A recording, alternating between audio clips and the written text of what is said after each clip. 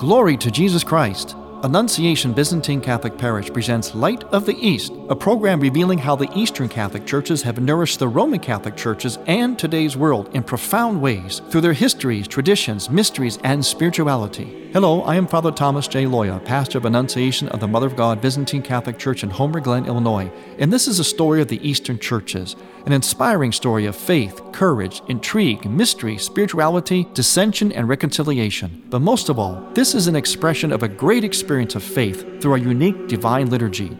Join with me now as we look toward the Light of the East.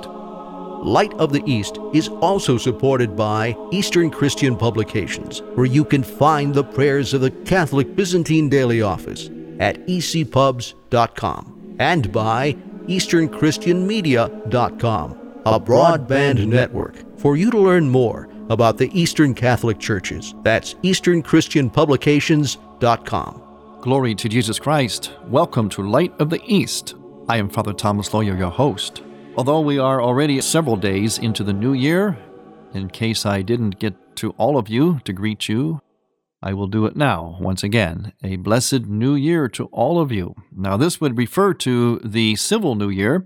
There is a liturgical new year, and if you've listened to this program, you realize that that would come on September 1st, not January 1st. That's September 1st, and that would be in what we call the Byzantine Reckoning. That was the calendar year according to the Emperor Constantine of the Byzantine Empire, later on the Byzantine Church.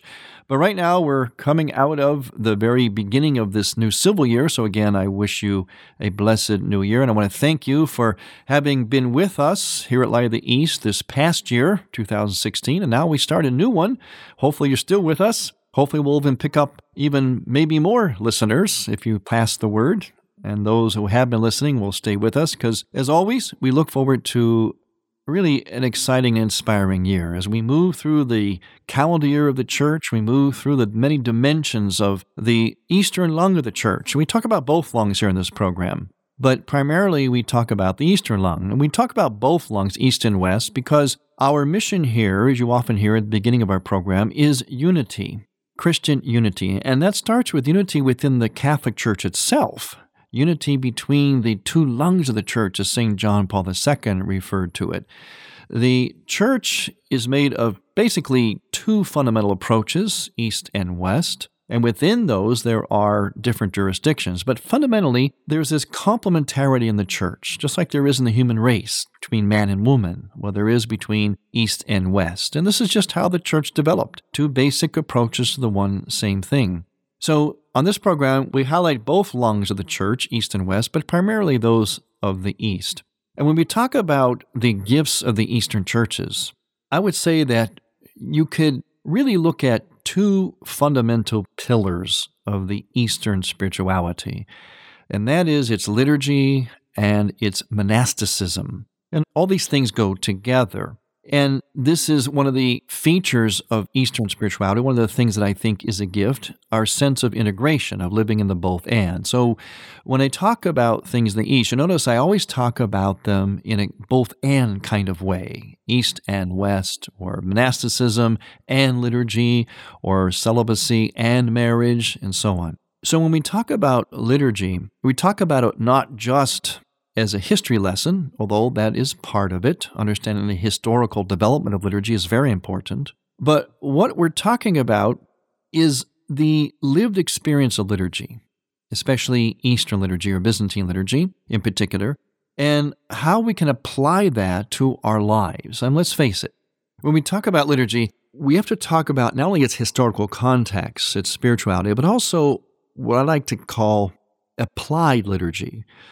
It's oftentimes the question that people ask, I think, when they attend liturgy or attend church. And that question is, well, so what? Okay, I did church, I attended, or I fulfilled my obligation. And that's good in itself. Yes, that is good. But I think in the minds and the hearts of many people, it is, well, okay, so what? So I did this, but what does it have to do with the rest of my life? And in fact, liturgy should have everything to do with our lives. Worship should have everything to do. In fact, Pope Benedict XVI said that if worship is going right in the church, all things will go right. And he is right about that.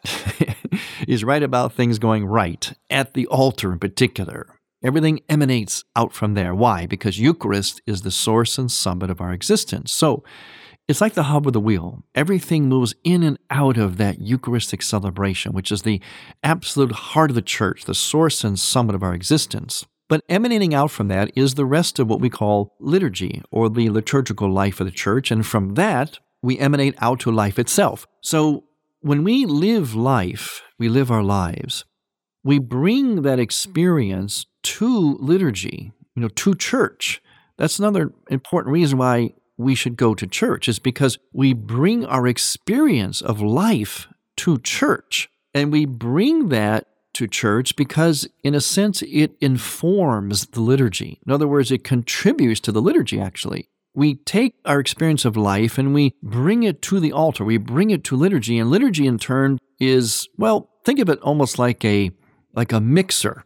It takes our experience of life and it mixes it or runs it through this mystical meaning, this spirituality, where it unites in that mixing agent. It unites heaven and earth. And then it sends our experience back out again. So liturgy informs our experience. Life informs liturgy, liturgy informs life. If it seems a little confusing, think of it as just something flowing in and out of a center. Something flows in, it gets processed, and then something flows out again. That thing that has been processed or transfigured. And that's our life experience. Our life experience is brought to the liturgy. The liturgy informs it, transforms us, and then sends us back out again to transform the world. So there's a kind of a cycle, an integration. It's not compartmentalized. It's not where we go to church and then here's our life over here. Okay, we went to church, we did our obligation, and then we go and concentrate on the football game or whatever else we're going to do that day. No, it's actually more integrated than that. We come to church with our life experience. We allow it to be informed, taken up to the altar, taken up into God. And then God, in turn, in a sense, descends to us in the liturgy and returns our experience of life back to us through the process of liturgy. So just think of it as like the hub of the wheel, the center, almost like a button, where thread goes in and out of a button. That's how you sew a button on a shirt. You pull the thread in and out of the button. Well, that's how liturgy is, the button, the center. But we always have to ask the question, especially Eastern churches, is, again, going back to the so what question. How does liturgy inform our life? What do we do with it? How do we live that liturgy? I once had a professor in the seminary who always used to tell us, gentlemen, remember, as priests, we have to live the liturgy, live the liturgy. And I liked what he said, but we had to learn what he meant by that. And that's something that I live by, something I communicate to you by means of this program, that we live the liturgy. And when I say that, I mean that not only for you listening, but also for our church, for our own priests, our own bishops, our own selves, that we look into our liturgy and we see what is there. We unleash its dynamism, is what I like to say. We take the vision of liturgy, the experience of liturgy, that transforming power of liturgy, and we take it to every aspect of life. Now, how do we do that? How do we do that in the specifics? Well, first of all, liturgy gives us a vision of life, and that's the most important thing. That's the starting point, that we look at life in a sacramental, liturgical way. And this is something Pope Francis talked about in his encyclical on the environment. What he was really saying is something that is very dear to the heart of those of us who practice the Eastern Christian spirituality, and that is to look at the environment sacramentally. The environment is holy. We look at everything this way. This is this liturgical sacramental worldview. And if we do, then that determines or influences how we relate to things, how we relate to what we're looking at. For example, if it's the environment, if you see it as sacramental, and sacramental means touching God or revealing God, living in that both and, where heaven and earth come together. And heaven and earth definitely come together in nature. I'm sure you realize that if you experience any aspect of nature. Heaven and earth come together. God is revealed in nature. So that's going to make nature holy. And if it's holy, if it's sacramental, if it points to a wonderful, creating, benevolent God, then we would not think to pollute it, to ruin it, to abuse it, to be very utilitarian towards it. Rather, we look at it with respect and reverence. We don't worship it, but we look at it with a certain reverence, a certain respect, a certain awe. And we find ways to coexist with nature. So it's community and nature in harmony, not man versus nature. See, that would be the sacramental approach. And look at the result. It would result in a healthy environment. You don't have to be an environmentalist to arrive at that. You don't have to be a person in the government, a state representative or, a congressman trying to pass laws about a clean environment. That's all good. But you don't need that if you start out already in everybody's heart and mind and soul, in their eyes, if they start out with this fundamental sacramental vision. Then everybody contributes towards a healthy, clean, and very fruitful environment. You don't need the laws. That's not the starting point. The starting point is the vision. And that vision is provided for us by liturgy. See, liturgy is an immersion in reality. It's not about just going to church. It's an immersion into reality and into the right way to see all of reality. So there's one example there. Another example would be liturgy is about community. Let's face it. What's at the center of liturgy when we go to Mass or liturgy? Holy Communion. Now that word is very purposeful. Yes, it's Eucharist, but Holy Communion, capital C, communion, community. A church, and this is especially true even of Eastern churches, as small as we sometimes are, a church or a parish, as St. John the 23rd said, is like a fountain in the village.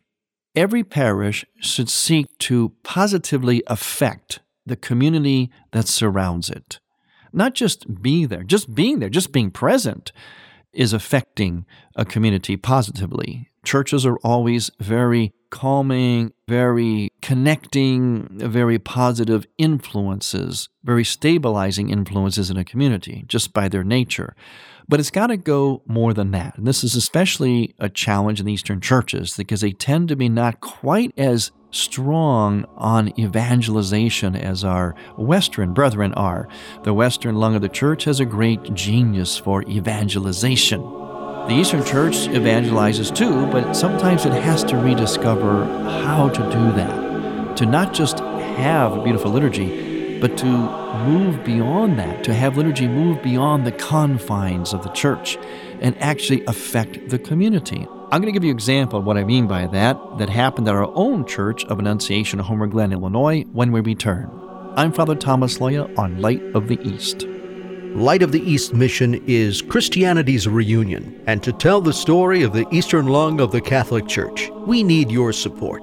In order to keep Light of the East on the air, you can make a donation now by going to ByzantineCatholic.com. That's ByzantineCatholic.com. And then donate securely using any major credit card. With your help, we can keep Light of the East's illumination bright.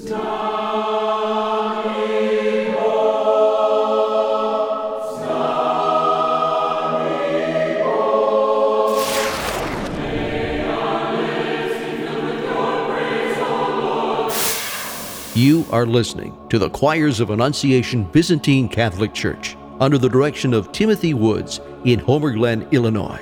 This is the music you hear on Light of the East and is sung during the sacred liturgy at Annunciation Byzantine Catholic Parish. Order online at ByzantineCatholic.com. All we ask is a donation of $15 or more, which includes shipping and handling, to Annunciation Parish for each Theosis CD.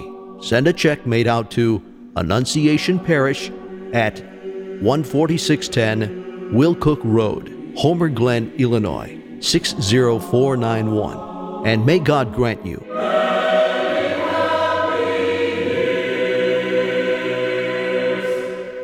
You're listening to Father Thomas Loya on Light of the East.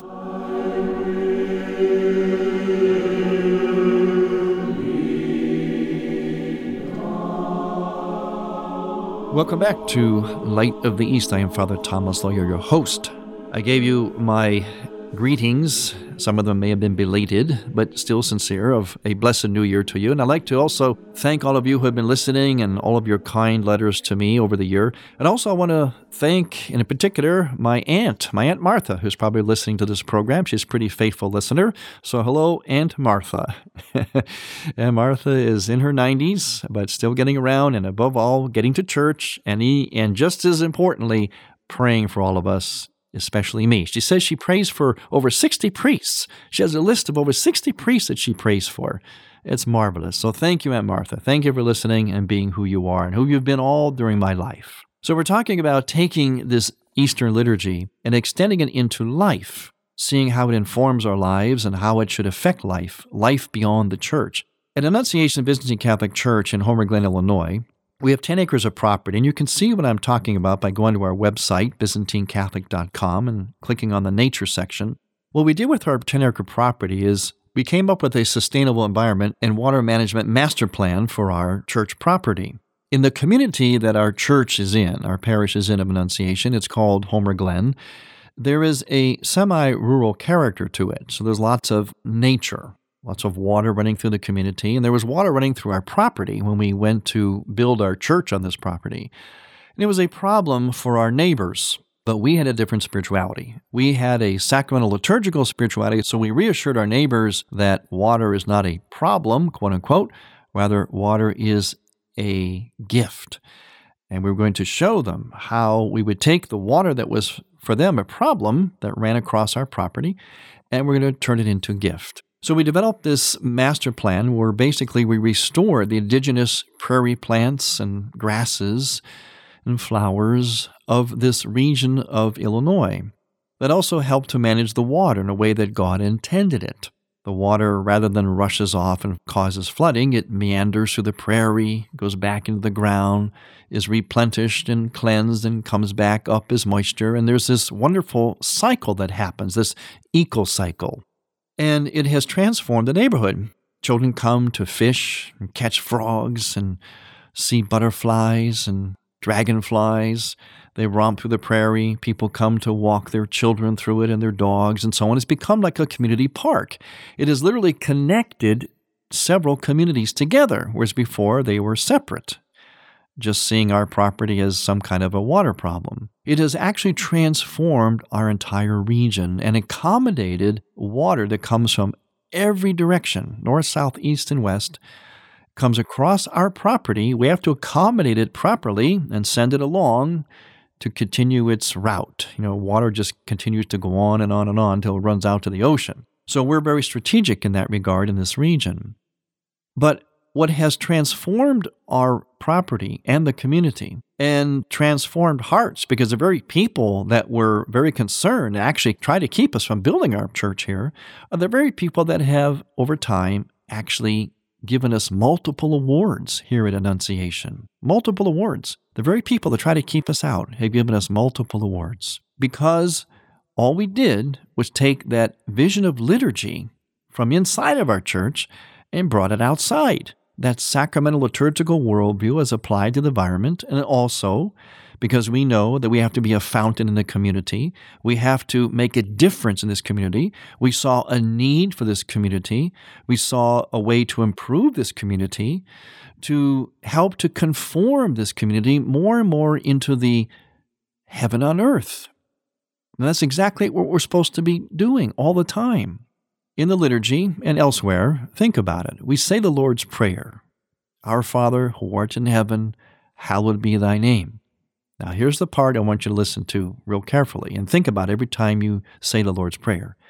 Thy kingdom come, thy will be done, on earth as it is in heaven. I think sometimes that kind of passes us by, because the part that stands out in the Lord's Prayer sometimes is the forgive us our trespasses and deliver us from evil.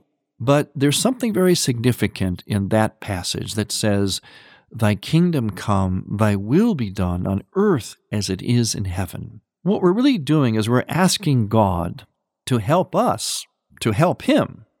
In other words, to cooperate with Him, to make what is in heaven, to take what is in heaven and to make that happen on earth. In other words, to configure this earth to heaven.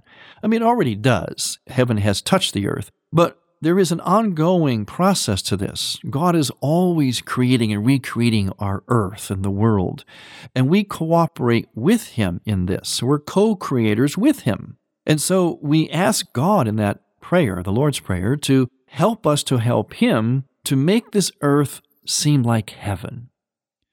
And so as a church, and since we say the Our Father right in the midst of the liturgy, we take that intention of making heaven on earth, and we do it by affecting the environment, but also affecting and transforming a community. In other words, our parish, when it came to this community, we saw it was a lovely community. It was a place we wanted to build our church and have a future for our children. We also saw that we can actually make a contribution to make this community holier, more like heaven on earth, both in its physical environment and in the hearts of people and the way people live as community here. So we are community builders as a parish. And why are we? Because the liturgy we celebrate and pray teaches us that. What is the center of it, as I mentioned? Eucharist, Holy Communion, which means community is essential.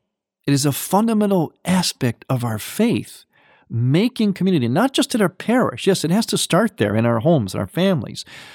But as I keep saying in this program today, this word emanate, it has to emanate outward and touch people, touch things, and transform them. Key spirituality in our liturgy is transform.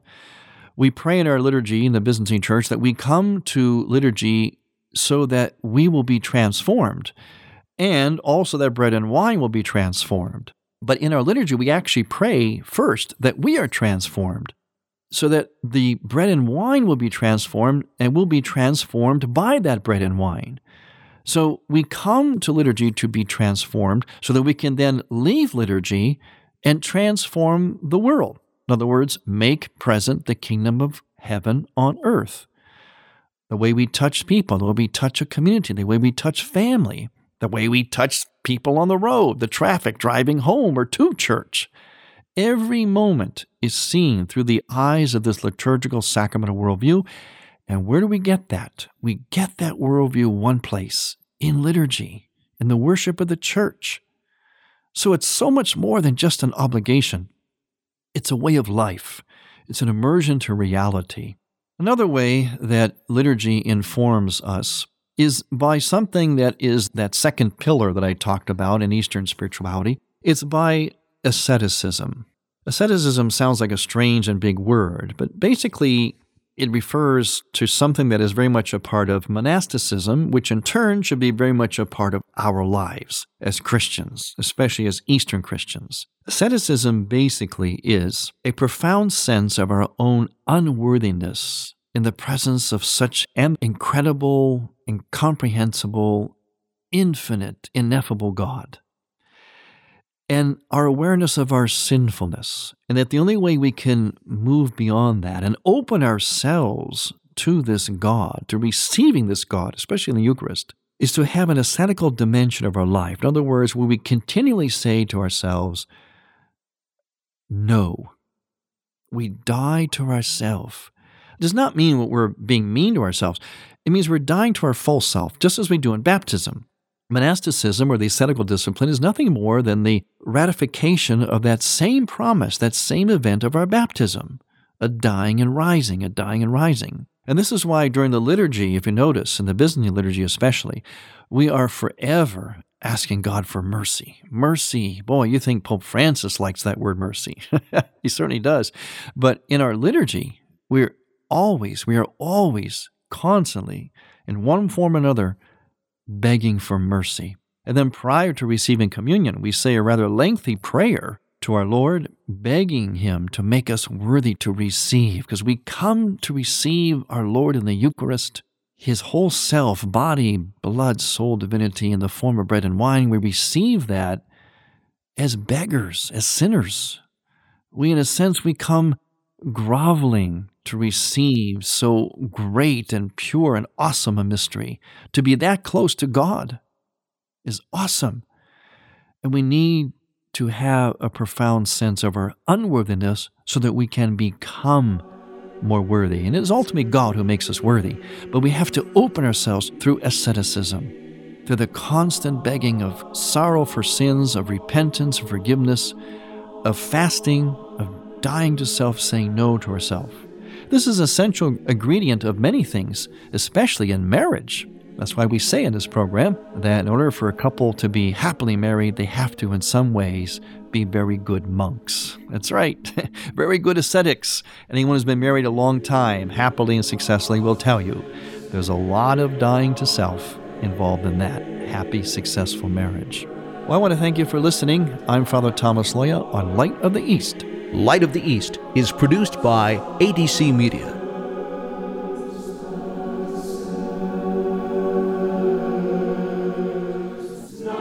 Thank you for listening.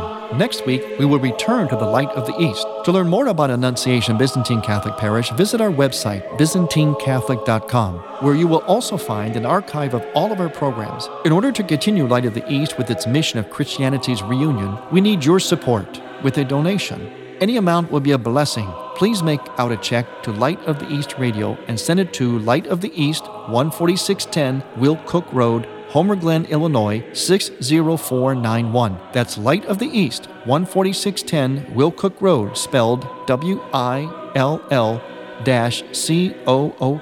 Road, Homer Glen, Illinois. Or donate online on the homepage of ByzantineCatholic.com. From the Light of the East, a new dawn of unity is in sight. God bless you, go with God, and may God grant you many happy years.